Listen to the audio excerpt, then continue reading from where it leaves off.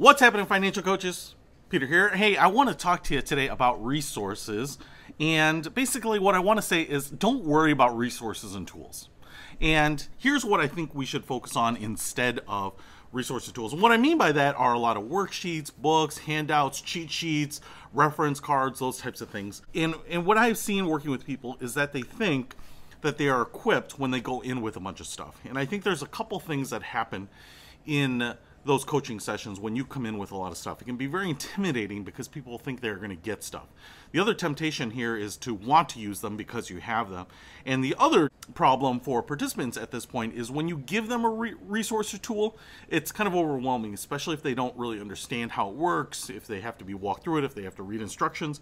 And we as coaches often feel relieved when we've given that resource or tool, that worksheet, because now we think, hey, we've done something good and they're going to use it and all's going to be well. And I think what we do is we have this delusional idea that giving them this magical tool is going to change their situation. And in fact, I've seen people not go into coaching and work on the resources tools, work on logos, their branding, try to create a unified look between all these things before they go out and do their coaching. And I think that is really kind of punting the responsibility and the role of coaching for something that you probably aren't going to use. And here is what I would do instead. Really equip your mind. That is my point here. And there is a reason that there are debt snowball worksheets and budget worksheets and all of these things.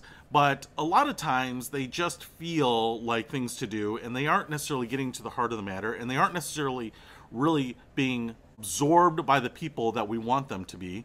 And so they don't really understand it. They're kind of going through an exercise and delivering information back to you. What I think you want to do is you want to equip your mind with what all these tools are supposed to do, how they are supposed to work, be able to communicate that really well to them. Because I think that is more important. If I'm trying to explain a budget to you, what I want to do is really communicate with you about what a budget is and why we're doing a budget. I want you to not only see the mechanics of doing the budget, but why it's so important that we set projected amounts to spend, why we track so closely to it, right? It's important to know exactly where that money's going so that we can do some savings, and you want to show them these reveals. Much of that is not going to be on the worksheet. It's really going to be a list, an inventory of the things where money comes in and money goes out, and it's not really revealing any of that.